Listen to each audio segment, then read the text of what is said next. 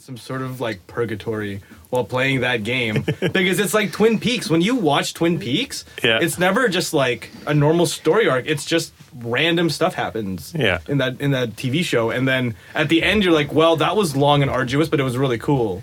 Yeah, and that's what I think he was trying to achieve. He's certainly doing it now. With the whole goal of leaving your users being like, I don't know if I liked that or not. I don't know if that was worth it or not. Is that art in itself? Do you know what's not art is charging $28 for a chocolate chip cookie in that game.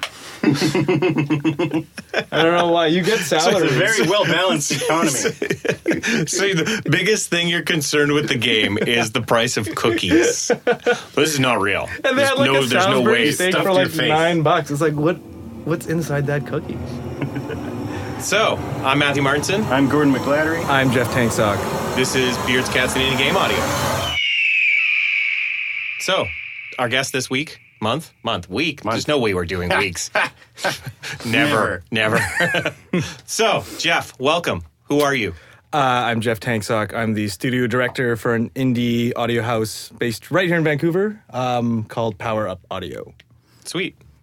What are some of the illustrious titles you have done? I don't know. As illustrious. Well, yeah, we've done a few titles in the 3 years that we've been a company. My partner Kevin Regamy and I incorporated in 2012 after a 3 to 4 year long stint at another studio here in town called Somatone, and we had met there and had spent many nights sort of talking about video games and kind of analyzing the sounds of games that we really wanted to do and kind of lamenting on the fact that we weren't really doing those types of games because we didn't have a choice. We didn't run the studio. So after a couple of years of working there, we decided to kind of strike off and form our own company. And it's been pretty good since. We sort of first started the company as a sort of, we didn't put a lot of money into it, so we had a 6-month expiration date, and if we didn't get anything, then I guess it's crawling back through the cat door back into Somatone. But we ended up doing as many contracts as we could back then, and we ended up getting some really nice ones, a lot from Vancouver devs here. So we did a game called Towerfall and Towerfall Ascension by Matt Makes Games here in Vancouver. That game was released as, I think, at Ouya first. Yep. It was kind of touted as the killer app for Ouya. And then there was an expanded version called Towerfall Ascension that got picked up for Steam and PlayStation 4. There's another game that we did from a Vancouver developer, Brace Yourself Games. That's Ryan Clark. He did a game called Crypt of the Necrodancer, which we did the sound design for. Not the music, unfortunately, but the music's already done by Danny Baranowski, who's really good and excellent in that game. Earlier this year, we released a title with Red Hook Studios called The Darkest Dungeon, which has been very well received through early access back in February, I think. Yeah. And and a few more titles kind of up and down the road. I don't know if I can talk about, but I'm actually doing 2 games that I can talk about with Gordon. Yep. We've done a lot of work together. Full disclosure there. It's so you've worked a total backdoor into this podcast. Yeah, so you guys have worked together. Yeah, I've slept on Gordon's couch. I've worked with Gord. Yeah. I haven't worked with you.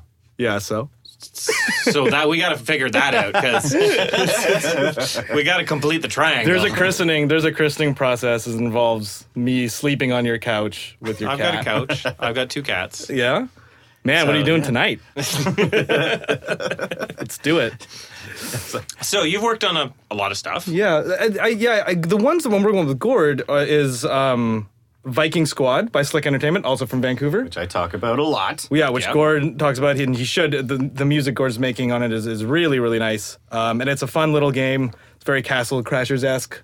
For the new generation, kind of, because they have a lot of new systems, sort of like lanes in a brawler, which allows you to accurately hit or be hit by enemies.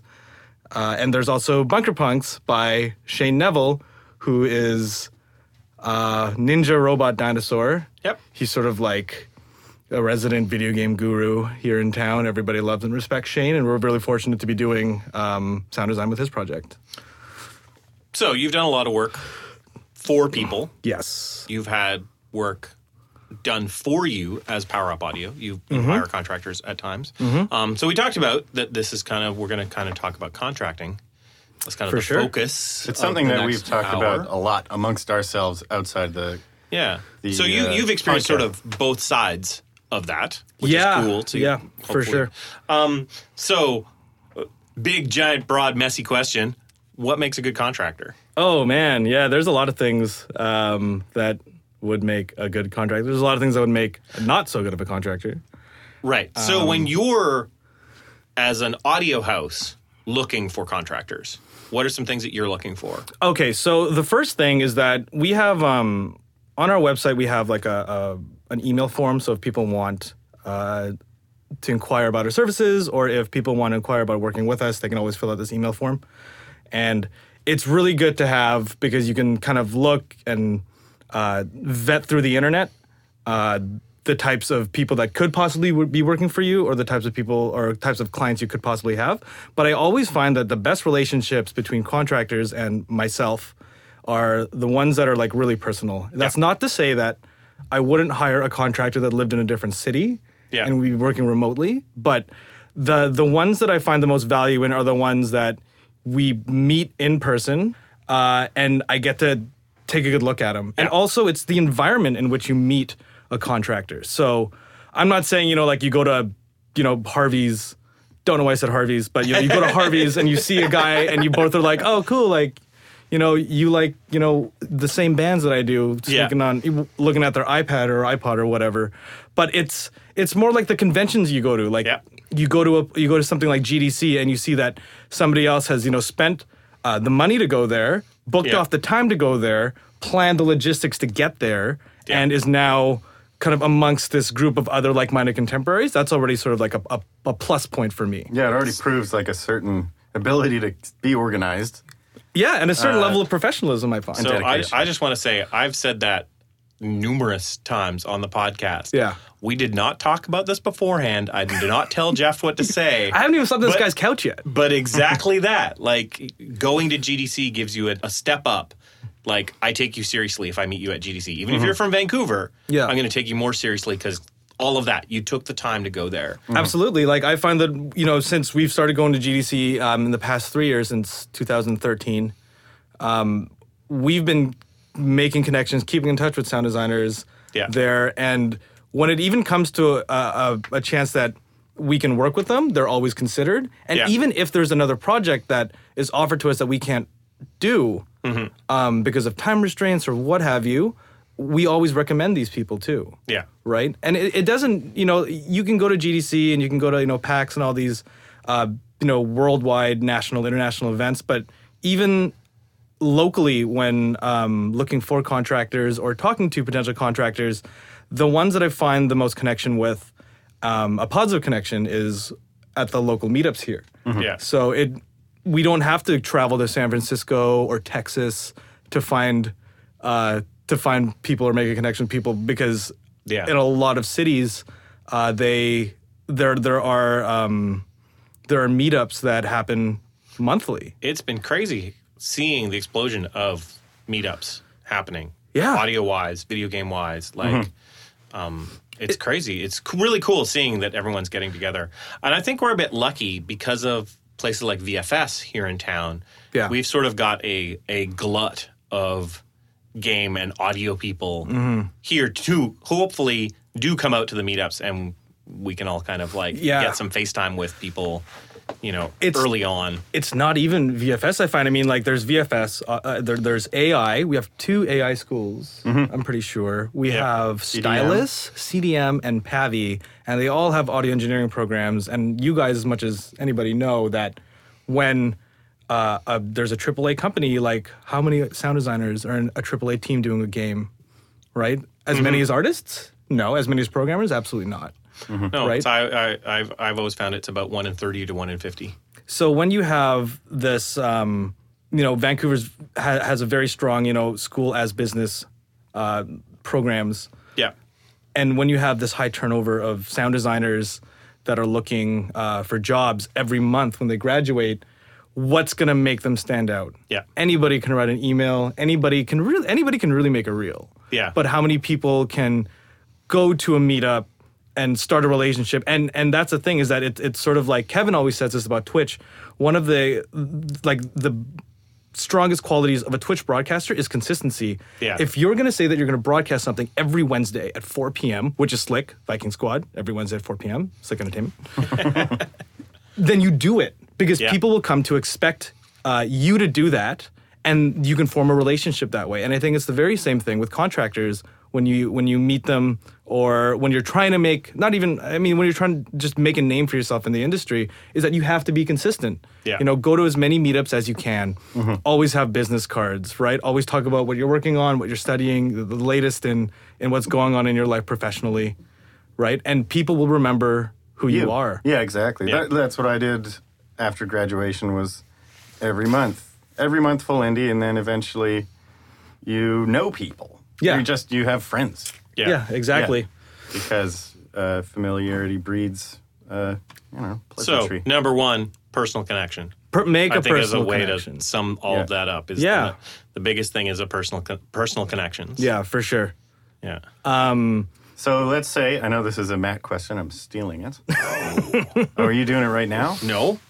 This is, let's say, so I've been contracting you for you guys for a while. Mm-hmm. What could I do to never get hired again within Totally steal it. a couple days? Matt's question. What can you... Asterisk Matt's question. So I would never hire you ever again? Yeah, just Yeah, just what's the destroy. number one thing to mess up your career? What I find important as a contractor, and Gord knows this, Gord's really good with this, is pretty much communication. Yeah. That's the number one thing. Because if you're not good at communicating to your contractor, you're going to make them worry.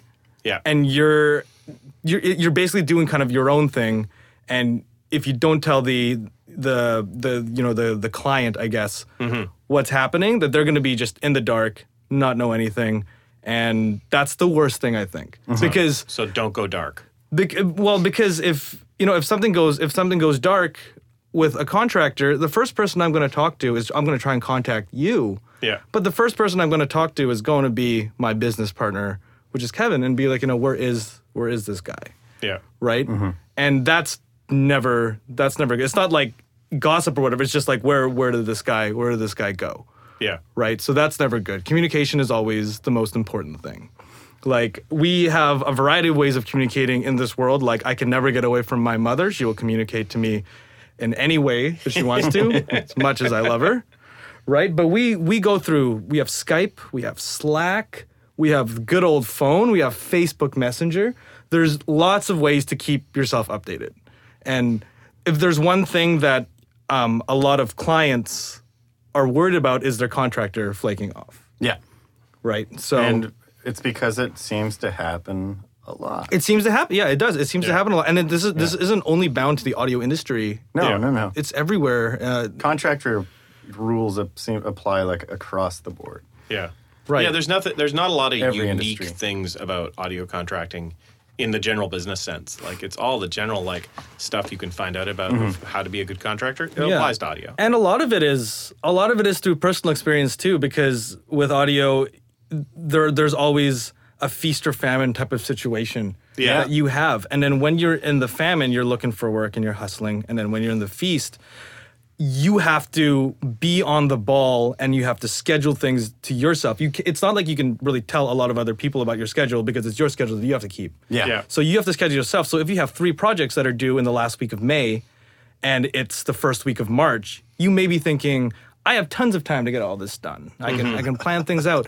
But really what you have to do is have the discipline to look at a calendar and basically say, be consistent, right? Yeah. Every Tuesday or Thursday, I'm going to be doing this game. Wednesday and Friday, I'm going to be doing this other game. It's even for me here at Clay, internally, we've got a bunch of games on the go. I kind of work as a contractor in a sense. Big air quotes. I work as a contractor for each individual game that's going on. And I have to keep my schedule of, okay, what does every game in the studio need? When are the dates? When, what's shipping when's what's getting shown when, balance all of that myself, and then communicate out to each team, okay, this is when you get some time. This is when you get some time. You know, you're sorry, but the other game is shipping something next week. I don't have time for you this week. Like, exactly. You know, and keep everybody informed. I keep everybody informed of my schedule. Yeah. Not the other way around. With our company, I'll explain sort of how contracting works with our company. So, Power Up Audio has a client, and that client needs, or the client wants to have a relationship with us. And usually, as much as possible, we try to keep all of the sound effects and the work between Kevin, myself, Gordon, and Joey. And that's sort of like our core audio team. When we need to subcontract something out because of timing or just busyness or anything, it's not as if we just give the subcontractor like, oh, here's like a bunch of sound effects, like have fun, see you in like 3 weeks. So what we have to do usually is we have to provide them with ample direction, our own direction, because that's what the clients pay Power Up for, is we have sort of audio direction ourselves. We clear it with them. Chris Barassa did a really good talk at last week's Full Indie about Chris Barassa from Red Oak Studios, who did Darkest Dungeon. He did a really good talk about externalizing the creative direction in your game. So it's not bound to a person. It's actually a third kind of being in the room that you always refer to. So we use that model with our subcontractors, and when we have a date that we have to hit, so say, the last day of May, it's not like we ask them to give us the assets on that day latest. We request it at least a week earlier or something of that nature, because what subcontractors, unfortunately, they'll have to understand is that if you're working for a company like ours, we have to spot check your work before we send it out. Back to the whole communication thing, if you're not communicating with us to get your work onto our desks in time, then we're left with communicating with the client why we're going to be late with our project. Right? So that is like that sort of kind of chain of kind of command it's sort of why communication, I feel, is like so important.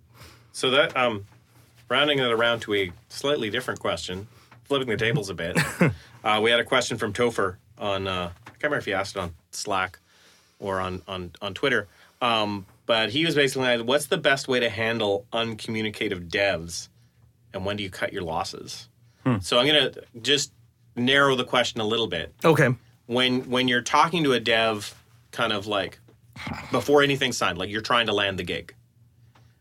Okay. And there's a big blank space of uncommunication. When do you be like, fine, like I'm not going to keep hunting them?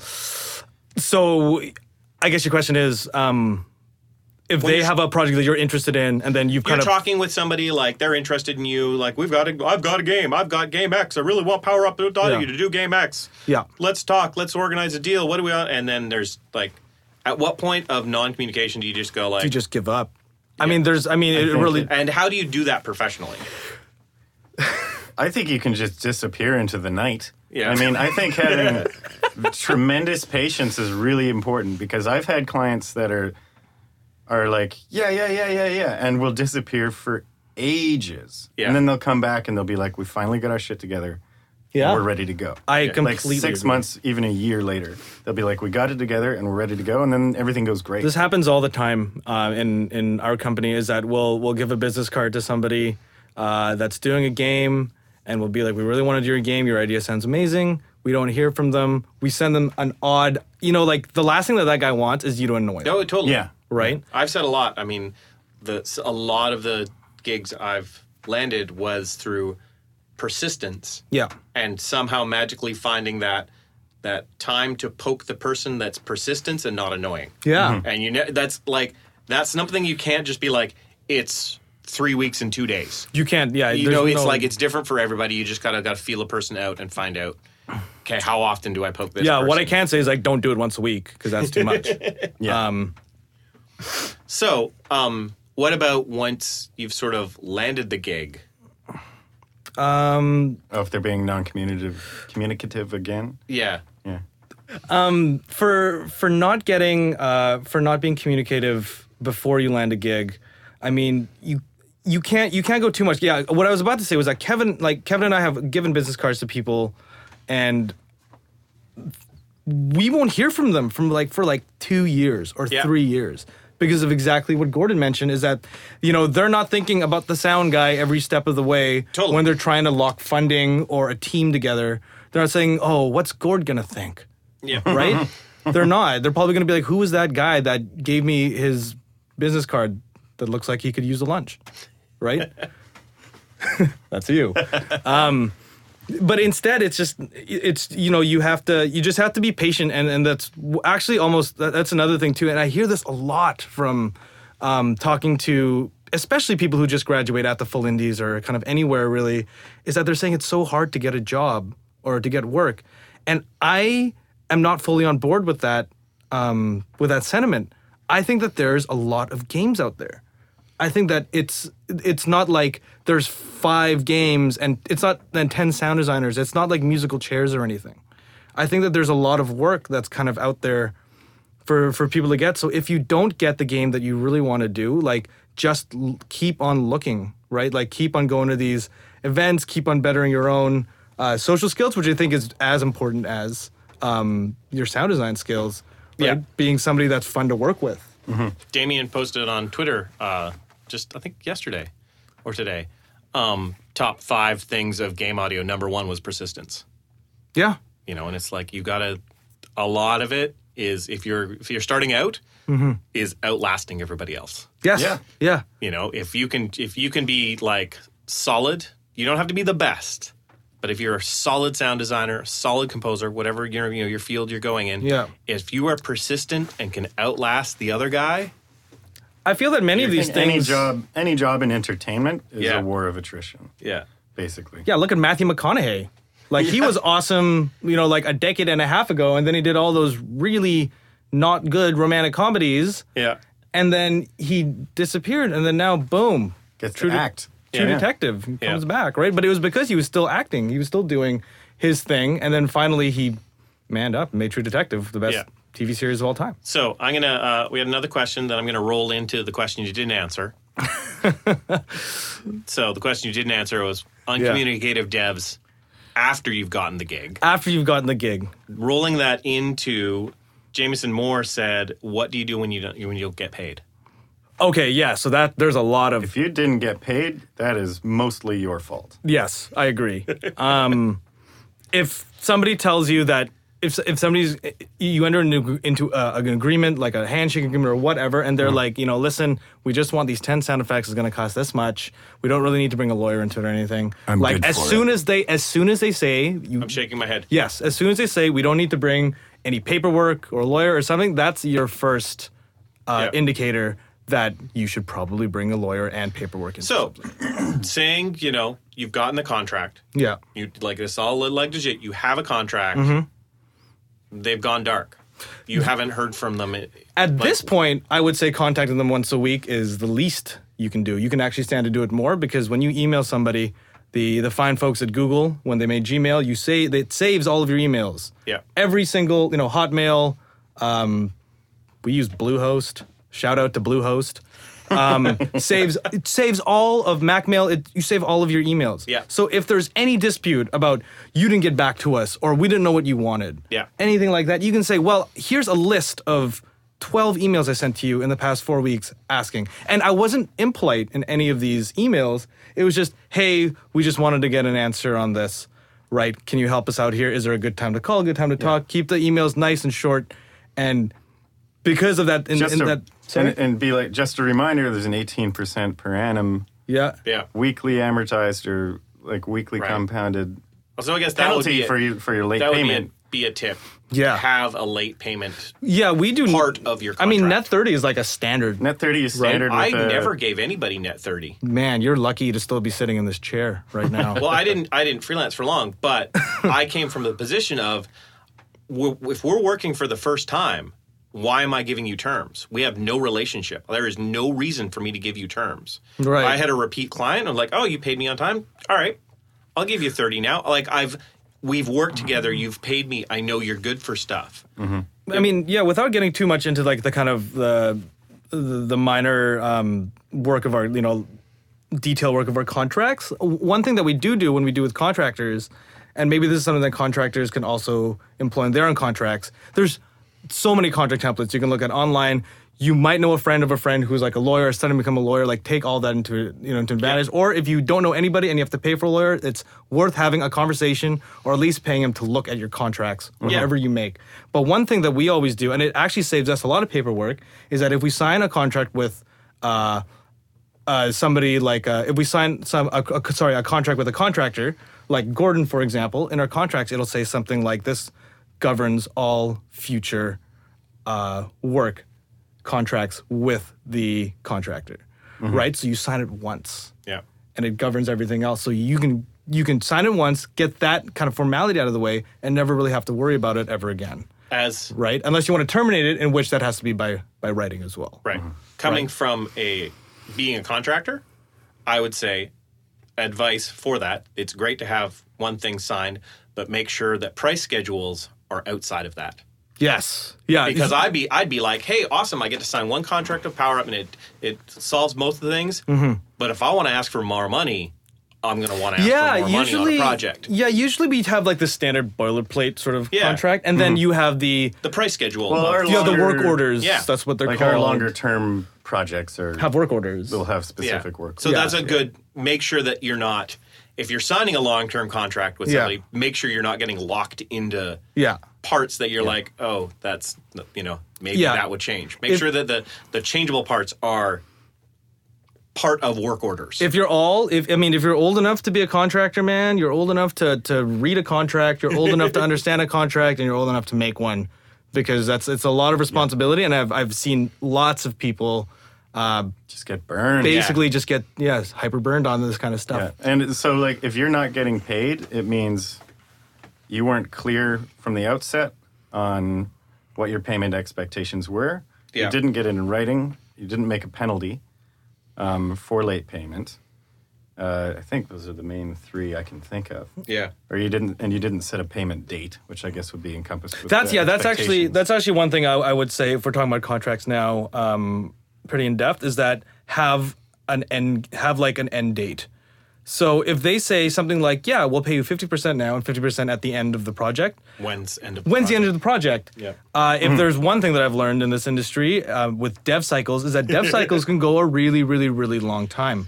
We've been doing a game for like 3 years now. I don't even know when it's going to be released. I would say most game devs are really bad at time scheduling.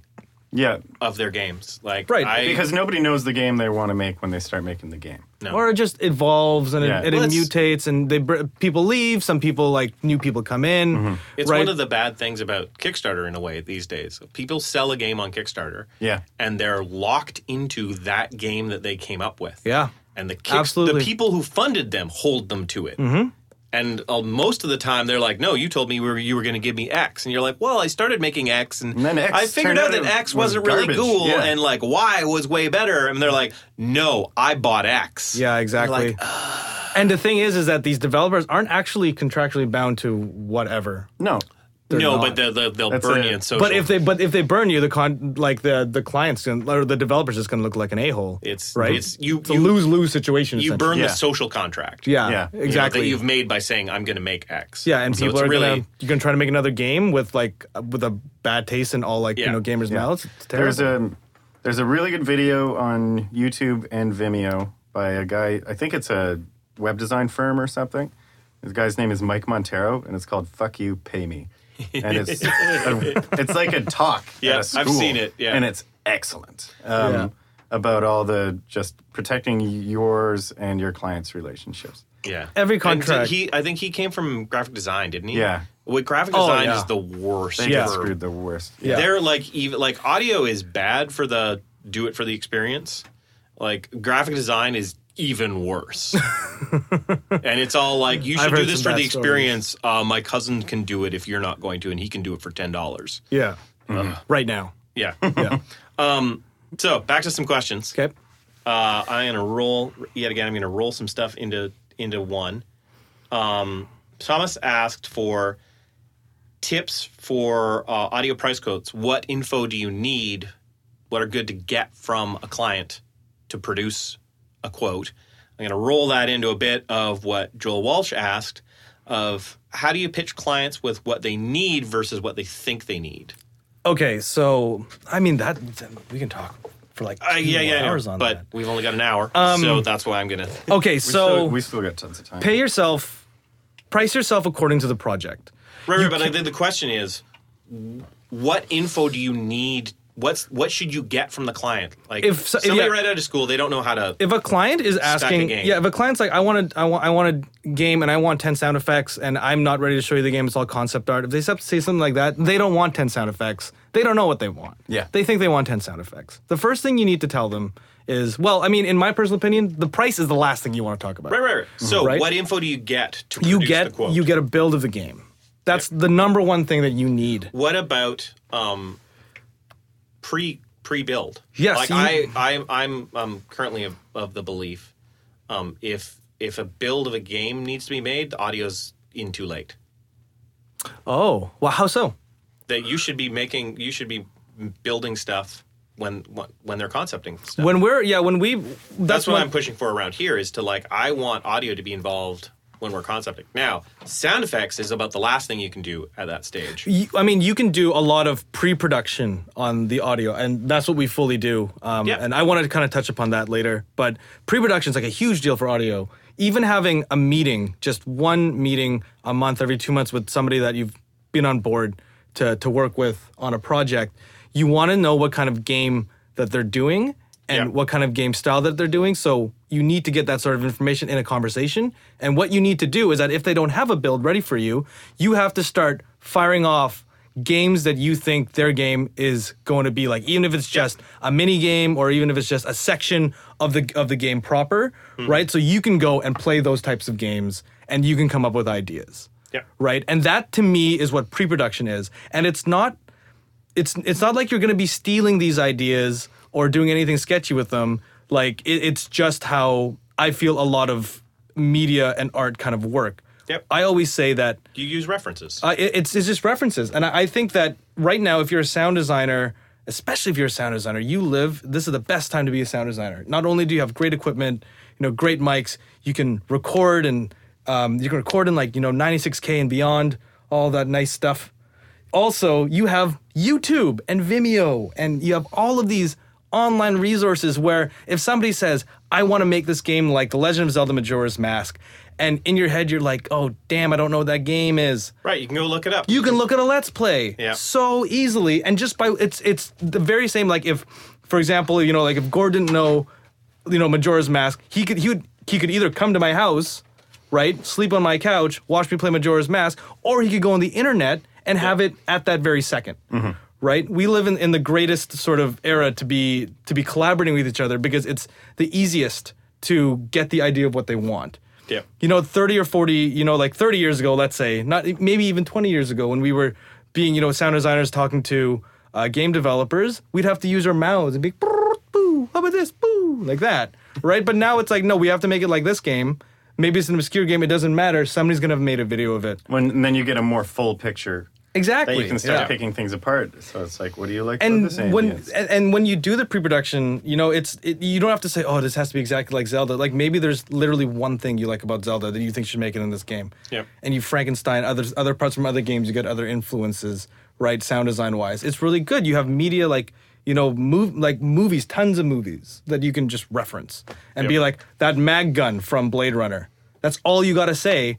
And then you just look up Mag Gun Blade Runner on YouTube or something, you hear it, and you're like, wow, that's a really cool sound. And you don't know how it was made, so you're going to make your own version of it, which is going to be wrong and might be better in its own sense. I'm not saying you want... And that's like the flow of creativity. Yeah, it's not like, it's not like you're going to just rip off the Mag Gun from the movie itself and then RX the background video and music out. Yeah. Right? You're going to be like, I really like how it reloads. I really like the pull on it. Mm-hmm. I really like how it sounds for a certain part. And nobody's ever going to go up to you and be like, you're a bad sound designer because your reload sound sounds like the mag gun from Blade Runner. Yeah. Nobody's ever going to say that, right? You're just going to be focused on, the cooler aspects, right, of the sound design, right? So I think some important things to come up with when you're building a quote is their speech. Yeah, absolutely. Yeah. I have a big speech victory to announce. Is there speech? Is there budget for actors? Yeah. On the music front, is there a budget or consideration for live instrumentation? Right. You know. Yeah, that's it's sort of like when you've got either concept art, a build, whatever you've got of the game, you get your hands on as much of the game exists right. as you can to figure out what it actually is we're making. Yeah. Other than the person going, I'm making a first-person shooter open world. About cowboys. About cowboys. You're like, okay, what does that mean? Yeah. So you get your hands on as much of the stuff as you can, and then you're like, okay. And then you figure... Do the cowboys talk? Yes, you figure out... How many cowboys talk? What external factors there are in the audio of the game. So that means, are you going to need to do the sounds, like kind of like the voices yourself? Yep. Or do you have to pay an actor? Yeah. Now, what kind... Do you want them to talk in like a Simlish where you can kind of maybe get away with... more amateur actors, or do you need sort of like the Scott McNeil, right? Like the ones that are tied to agencies, right? You got to figure out where your external costs are, your COGS, essentially cost of goods and services. Mm-hmm. So what's your victory speech? Speech victory, not your victory speech. I had a game. Well, it is a victory speech because you had a victory in speech. Was like where the developer was getting a little ahead of himself. The cart was going before the horse on voiceover a bit, and I was like, we need to relax.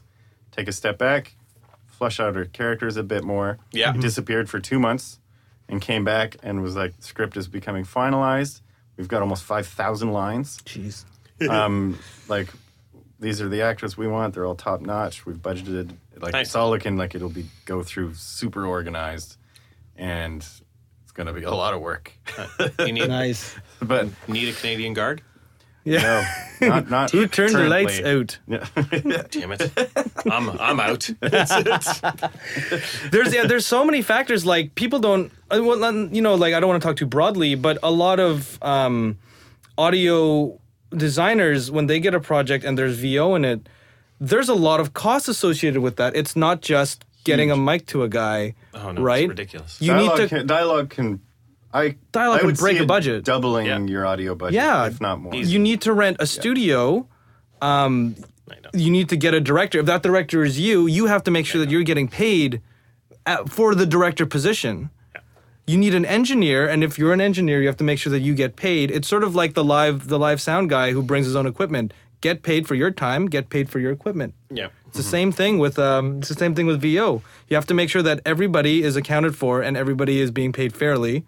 Because you want the whole goal of, like audio design, like what we're trying to do, what you guys are trying to do, even with this podcast, you're trying to create awareness and respect with audio designers, right? Amongst an indie company, right? And in an indie company, when people are on shoestring budgets and you have to do really different, you have to do limiting things, really. Yeah. You still have to make sure that people are compensated fairly. Right? Totally. And a lot of people don't.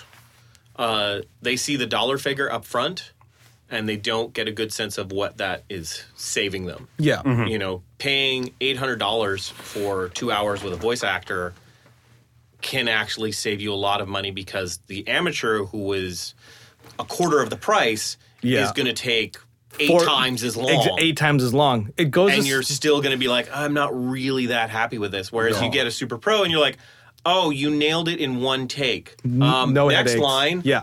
And exactly. it's like, what is your time worth? And you're like, well, all of that, the more takes somebody takes, the knock-on effect is you're spending more time recording, you're spending more time editing, spending more time mastering. It's just like all of that builds out. So if you can get something in one take and it's awesome, like you're saving time of a bunch of people. Exactly. And then you get into that whole conversation with, is how much is your time worth? Yeah. In terms of money, you factor that in, and it's a no-brainer. Like if you were gonna get an SM57 or something and go to your bathroom for some reason and record an actor, it doesn't matter how good he is, because if you flip that coin, if you have just bad equipment, bad setup, you're going to be spending a lot of time just cleaning it up, editing it, making sure that none of the reflections or anything. And that's going to cause you a giant headache. Yeah. And the worst thing is that there's a really good chance you might not even use any of it. Yeah. And you have to do it again, right? Yeah. So, there's really no account for shortcuts in that's VO why I production. make sure when I prototype, my guards. Yeah. I use me because I can do a decent guard. Yeah. And what's Canadian accented. Yeah. But I do it at a level at which I would ship the game with. So we can judge it for what it is. Mm-hmm. And a lot of the time, just use it. I do agree. Yeah, I do agree with Gord. So it's not like wasted. Like your prototyping time is just actually production time. Yeah, I do agree with Gord, though. Anybody who's thinking, I mean, this is for people who are making their own game, devs, is that if you do want to get voices in your game, it is going to increase your budget by a whole lot. And audio guys who are listening, you guys all know this. One of our hardest jobs in this discipline of ours is making things sound natural.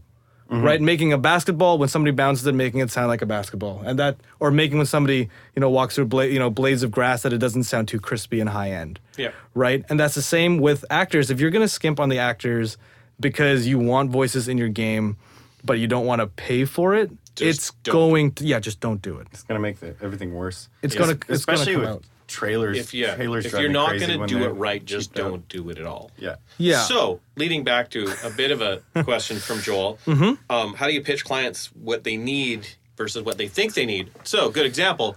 What do you do when the dev's like, I totally want speech in all my game, and they're like, what's your budget? Like $10. Yeah. Well, I can get you one letter. The more informed, I mean, it's a professionalism thing as well. The more informed you are of the game, or the more informed you are of game audio, or being aware of the video game industry, playing a lot of games, doing all of that, the more valuable your opinion is going to be. So if you present yourself in such a way that your opinion is valuable, they will more likely listen to you. That's a very general, wide-reaching answer. Yeah. I find that doing things to back up your opinions, very tangible things, works really well for us. Sometimes we do audio treatments for games. Yep. And this usually comes it could come before we sign a contract, or it could even come after. But an audio treatment basically is, we take OBS or Fraps or any sort of video capturing program.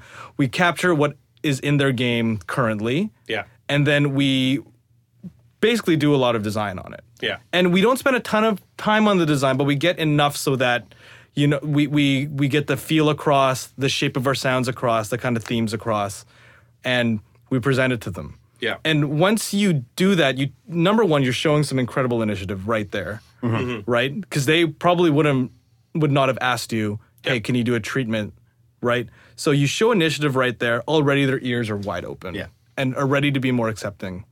The second thing you can do is we have a sort of, it's a sound list essentially. We call it a game audio design document, a GADD. And it's usually just like on Google Docs or something. We just write down all the sound effects, but we use the columns to our advantage. So our columns would include the file name, the action. If it's tied to middleware like, WWise or Fmod, we have the event location in there. We have a revision notes column. Like everything, we color code everything so that it's between, delivered is a certain color, needs a revision is a certain color, approves another color in the game, and triggering properly is another color, right? You present them with that, and that as well, it really speaks for your professionalism because this guy doesn't screw around. Look what he's made for us already. So already their ears are right open. Asterisks on that. Yeah. Whenever you're getting anything approved, make sure it's approved in the game. Right.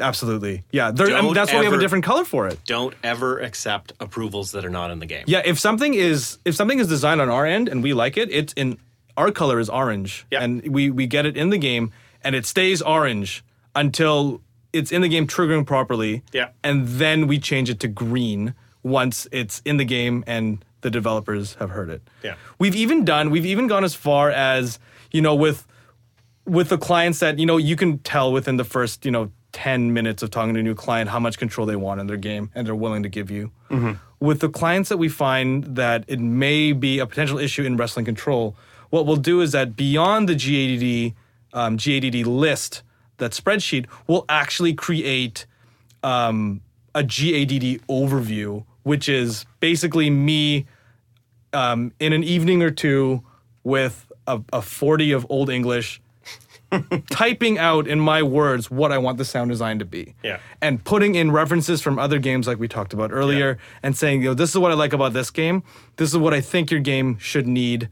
Finding pictures, finding movie references, reading books. When I did one for The Darkest Dungeon because I was still am managing, I guess, a team of 3, myself and Kevin and Joey, and we're also doing a bunch of other games as well. So the easiest thing to do was create a GADD overview where I would just type out what kind of game sound we wanted, what kind of feel that we were getting. I would actually myself wiki style do summaries of H.P. Lovecraft books and stories and been a 3-sentence capsule of what the story is, why I think it relates to Darkest Dungeon, how people should feel when they're playing this game. And it sounds a bit kind of heavy-handed, sort of artsy fartsy kind of dissertation, but it really works and it gets people on the same page. And oftentimes, we'll when we have creative conversations between Power Up or between Red Hook, I'll bring up these things, or Kevin or Joy will bring up these things that are in the GADD overview as well, right? So make something like a list, make something like an overview, kind of what we do, and that will influence the opinion of your client a lot more. Yeah. Just basically showing professionalism. People always think that sound designers are dudes with Beats headphones, rocking in with a 12-inch Subway sandwich and then sleeping until 5 and then going home. That's not true. That's what I do every day. Well, I do that too, but it's simply it's just not true. We work hard. We have to earn, but we have to earn that respect because not a lot of people know about audio. You've heard this a ton of times before, Gord. Everybody's like, "You guys are audio wizards. Work your magic on this." We're always related to wizards or warlocks or something. And it's because a lot of what we do is magic. If somebody gives you something to RX, that's magic. to non-audio people, you're I've cleaned up stuff with our to me that's the big realm. Yeah. If you're gonna RX it, people are like, whoa. Yeah, and our Twitch broadcast, Kevin finds a lot of viewers love it when Kevin cleans up audio. Yeah. Because they'll be like, "Where'd that bird go, man? Oh, it's gone." I think it's magic. I've played stuff for people and they go, "Listen to this. Yeah. There was birds and now they're gone." Yeah. I don't know what we do without RX. But that's a good way to really, show the client how serious you are. I feel it's important. I don't know. We work really hard at legitimizing what we do. Absolutely. I would try and ruin all of that. As I can. So hopefully that answers that question. Yeah. Another question from Joel was just wondering about Joel Walsh from Toronto was asking about middleware. Just in general, quick, because I got more questions. Okay. How often are you using middleware these days? We're pushing middleware. You're pushing it. I know, but what percentage of games are you actually using it in? Whereas when we started our business, it was 0. Yeah. And we're approaching 50 to 60% now. Yeah. We're doing middleware. What about you, Gord? Probably 60, 70. Yeah. Yeah. I think I have 2 or 3 games that aren't using middleware. Everything else is the argument on using middleware, people are like, "Oh no, it costs for Fmod, for example, it's $3,000 for a single platform license, $1,500 for any subsequent platform." But you're also doing the whole time versus money thing, right? Because if Gord and I aren't using, and you, Matt, if we aren't using Fmod, the middleware platform, I'm not working on your game. Yeah. If we're not, I have straight up said no middleware. Really? I'm not doing because if we're not using Fmod as the middleware, we're going to be using a programmer as the middleware. Mm-hmm. He's going to be our middleware. I was talking on Slack today with somebody might have been Joel, about this, and kind of talking about it. I think if you're giving a budget to a dev as their contractor, going, "What do you need?" and this is the line item for middleware. Mm-hmm. The alternate to put with it is, if you don't get this, then it invokes line item programmer time of, I'm going to need a programmer. I'm going to need a programmer for 2 days to integrate the middleware. Yep. if I don't have middleware, I'm going to need a programmer for a month to build me an audio engine. And these are the things I need. Like, I think that's a very, like, put it in the, quote of, like, it's this or this. Exactly, yeah. Because you're right. Most of the time, they don't realize what it's going to take up, what the middleware is saving them. And then show them some of the fancy tricks they can do. Because to them, they just see... They just see a money figure. And they just see, like, an event goes into this thing and some sound comes out. That's all they understand. Right. But if you're like, hey, look at all this crazy stuff I'm doing in here. And they're like, oh. Yeah, watch me roll this can down a hill. You're kind of programming in there. Okay, I get it. Like, you are paying for a programmer because that's what Fmod and WWise does. It streamlines programming to a very visual, like a visual API. So when you look at stuff, you're like, oh, cool, now I can play Mixer and do all of these fancy things. Back when I still used Designer, every time we use Designer on a project, I'd have to have a mixer built for me. Studio and Wise have mixers built into them. Right. Studio and Wise have debug tools built into them. I would always have to get a programmer to make me debug tools. And it was very easy. It's very easy to explain to a programmer why you need debug tools and how much time it's going to save them. That's something most programmers totally understand. Right. So if you're like, hey, if you're not going to license this, then this is what I need you to build me. You're going to have to build this for me, yeah. And I've talked to multiple programmers who said, oh, I rolled my own. I really should have just licensed something at the end. Yep. Now that I've added up how many hours I spent. Yeah, I mean, most programmers that I talk to, they hate audio implementation. They wouldn't touch it. Yep. And getting Fmod does the job for them because all they do is they just create hooks.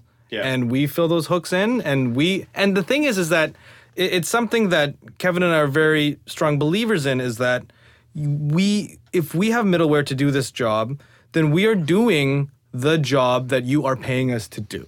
Yeah. Right? You're paying your programmer to program stuff, but the thing is he's programming everything. Yep. Right? Audio is for sure going to be the last of all of his task items at the end of the cycle. Yeah. Right? And that's why audio, gets screwed, in most dev cycles where they're rushing it near the end. Right? But if you get something like Fmod, for us, it puts the control in our hands. So instead of talking to a programmer and being like, hey, Phil, can you turn this down 3 dB? You can just do it yourself. Or like, hey, Phil. What's a dB? Yeah. He'll be like, oh, how does that translate into the mono game, like the mono game code? Like, you have to do it yourself. Yeah. Right? So, cool. It's good to hear that middleware is being more We're definitely pushing for it. So Danny Kogan asked, how do you deal with a lack of feedback, and can it be translated into more creative freedom? Yes. The second part, yes. I've certainly had the teams that are like, you just do your thing, and I'm like, all right, I'm doing my thing until you tell me otherwise. Lack of feedback. I don't have a ton of experience on lack of feedback. If anything, clients have a lot of feedback for us, which is really good. Yeah. I mean, if there is lack of feedback for me is like throw your hands in the air and cheer a little bit. Just run. I would say run with it until, because people are always going to feedback negatively. Mm-hmm. Yeah. People will always like put their foot down and go, whoa, I don't like this. Very few clients will be like, this is a sweet sound effect. Right. So if you're getting nothing, it's the same as like once games get put out. We get very few audio feedback and reviews.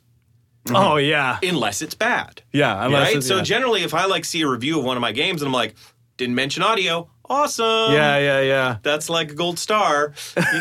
This cow barked at me. Yeah. As long as they're like, there was audio in the game. And if that's all you have to say, like, awesome, I did it. Monkey squirrels. But if they say bad things, they're always going to say bad things. So just no feedback, run with it. Run with it until they try to rein you in. Yeah. And then listen to what they say. It almost makes you feel sneaky. Yeah. Sometimes it's sort of absolved in how we do the GADD, like the sound list, because we do have the color code.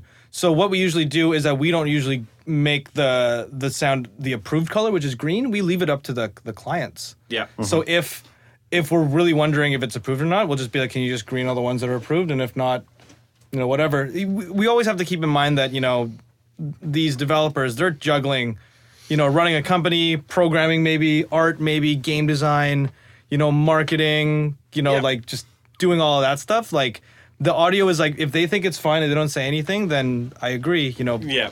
Maybe. But if you want that sort of confirmation, right, then it wouldn't hurt to do some sort of look over this list. Tell me what you don't like. Mm-hmm. Yeah. Sort of situation. Yeah.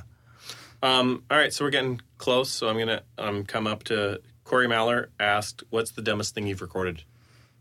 Like the dumbest thing I've recorded? That was the question. What's the dumbest thing you've recorded? I don't know. I hate my voice. Probably this then? No, I'm just kidding. And we never put the podcast out. I'm not sure what the dumbest thing I've recorded is. I've recorded so many things that nothing really comes out. Nothing really strikes. What about our vocal recording for Bunker Punks? It wasn't dumb, but it was the most uncomfortable, bizarre thing we've ever done. What did we put? We filled our mouths with wet. No, not wet. It was just dry. It was dry paper towels. Oh. Because that's actually kind of what it sounded like. Because in Bunker Punks, there's an enemy called the Proxy Man, and he looks really, really cool. He has like a kind of like a gas mask thing going on, and it seems to be connected to his body. And his voice always sounds really futzed. Well, it's supposed to be like a tube going down his throat or something. Yeah. And, we had to record the voices on our own because it just seemed like the right thing to do. Yeah. And we ended up, Gord and I cottonmouthed ourselves, basically. We just got all these, like, paper towels, stuffed ourselves full. I actually kind of enjoyed it. Gord really didn't. Joey didn't. Joey hated it. Yes. Yeah. Shout out to Joey Goddard. And, when we recorded ourselves, I think Joey almost threw up then, which was really... I've almost thrown up a couple of times doing creature noises, just like something sticks in my throat. Oh yeah. And every time I'm like hacking, like I'm gonna Coughing throw up, fits. and I'm like looking over at the meters, like, is it good? Am I good? At least let me get a recording out of this completely uncomfortableness. Yeah, I don't know what constitutes as dumb. Like dumb. I'll go. In, I think that possibly the dumbest thing I've recorded is wrapping a 57 in saran wrap and putting it in my tub full of water and then making noises underwater. That doesn't sound dumb. That sounds brilliant. Yeah, it sounds awesome. Yeah. I had the dumbest one. I was recording this resonant vase. Yeah. And then I farted, and the vase resonated. That's awesome. So I sent it to Joey. I think I got that file. It's the most useless sound ever. It was just funny. The bathtub one I'm calling dumbest because I'm sitting here going, okay, I've got my recorder in another room. I'm like trying to hold a mic, but not let it go all the way in so that it gets wet and destroyed, and like leaning over, face in, but like it's like was super uncomfortable, and I'm like, I have no idea if this is gonna work. This could be a giant waste of time. I don't know. I saw a cat video on YouTube yelling into water, and that's where I got the idea. Oh, really?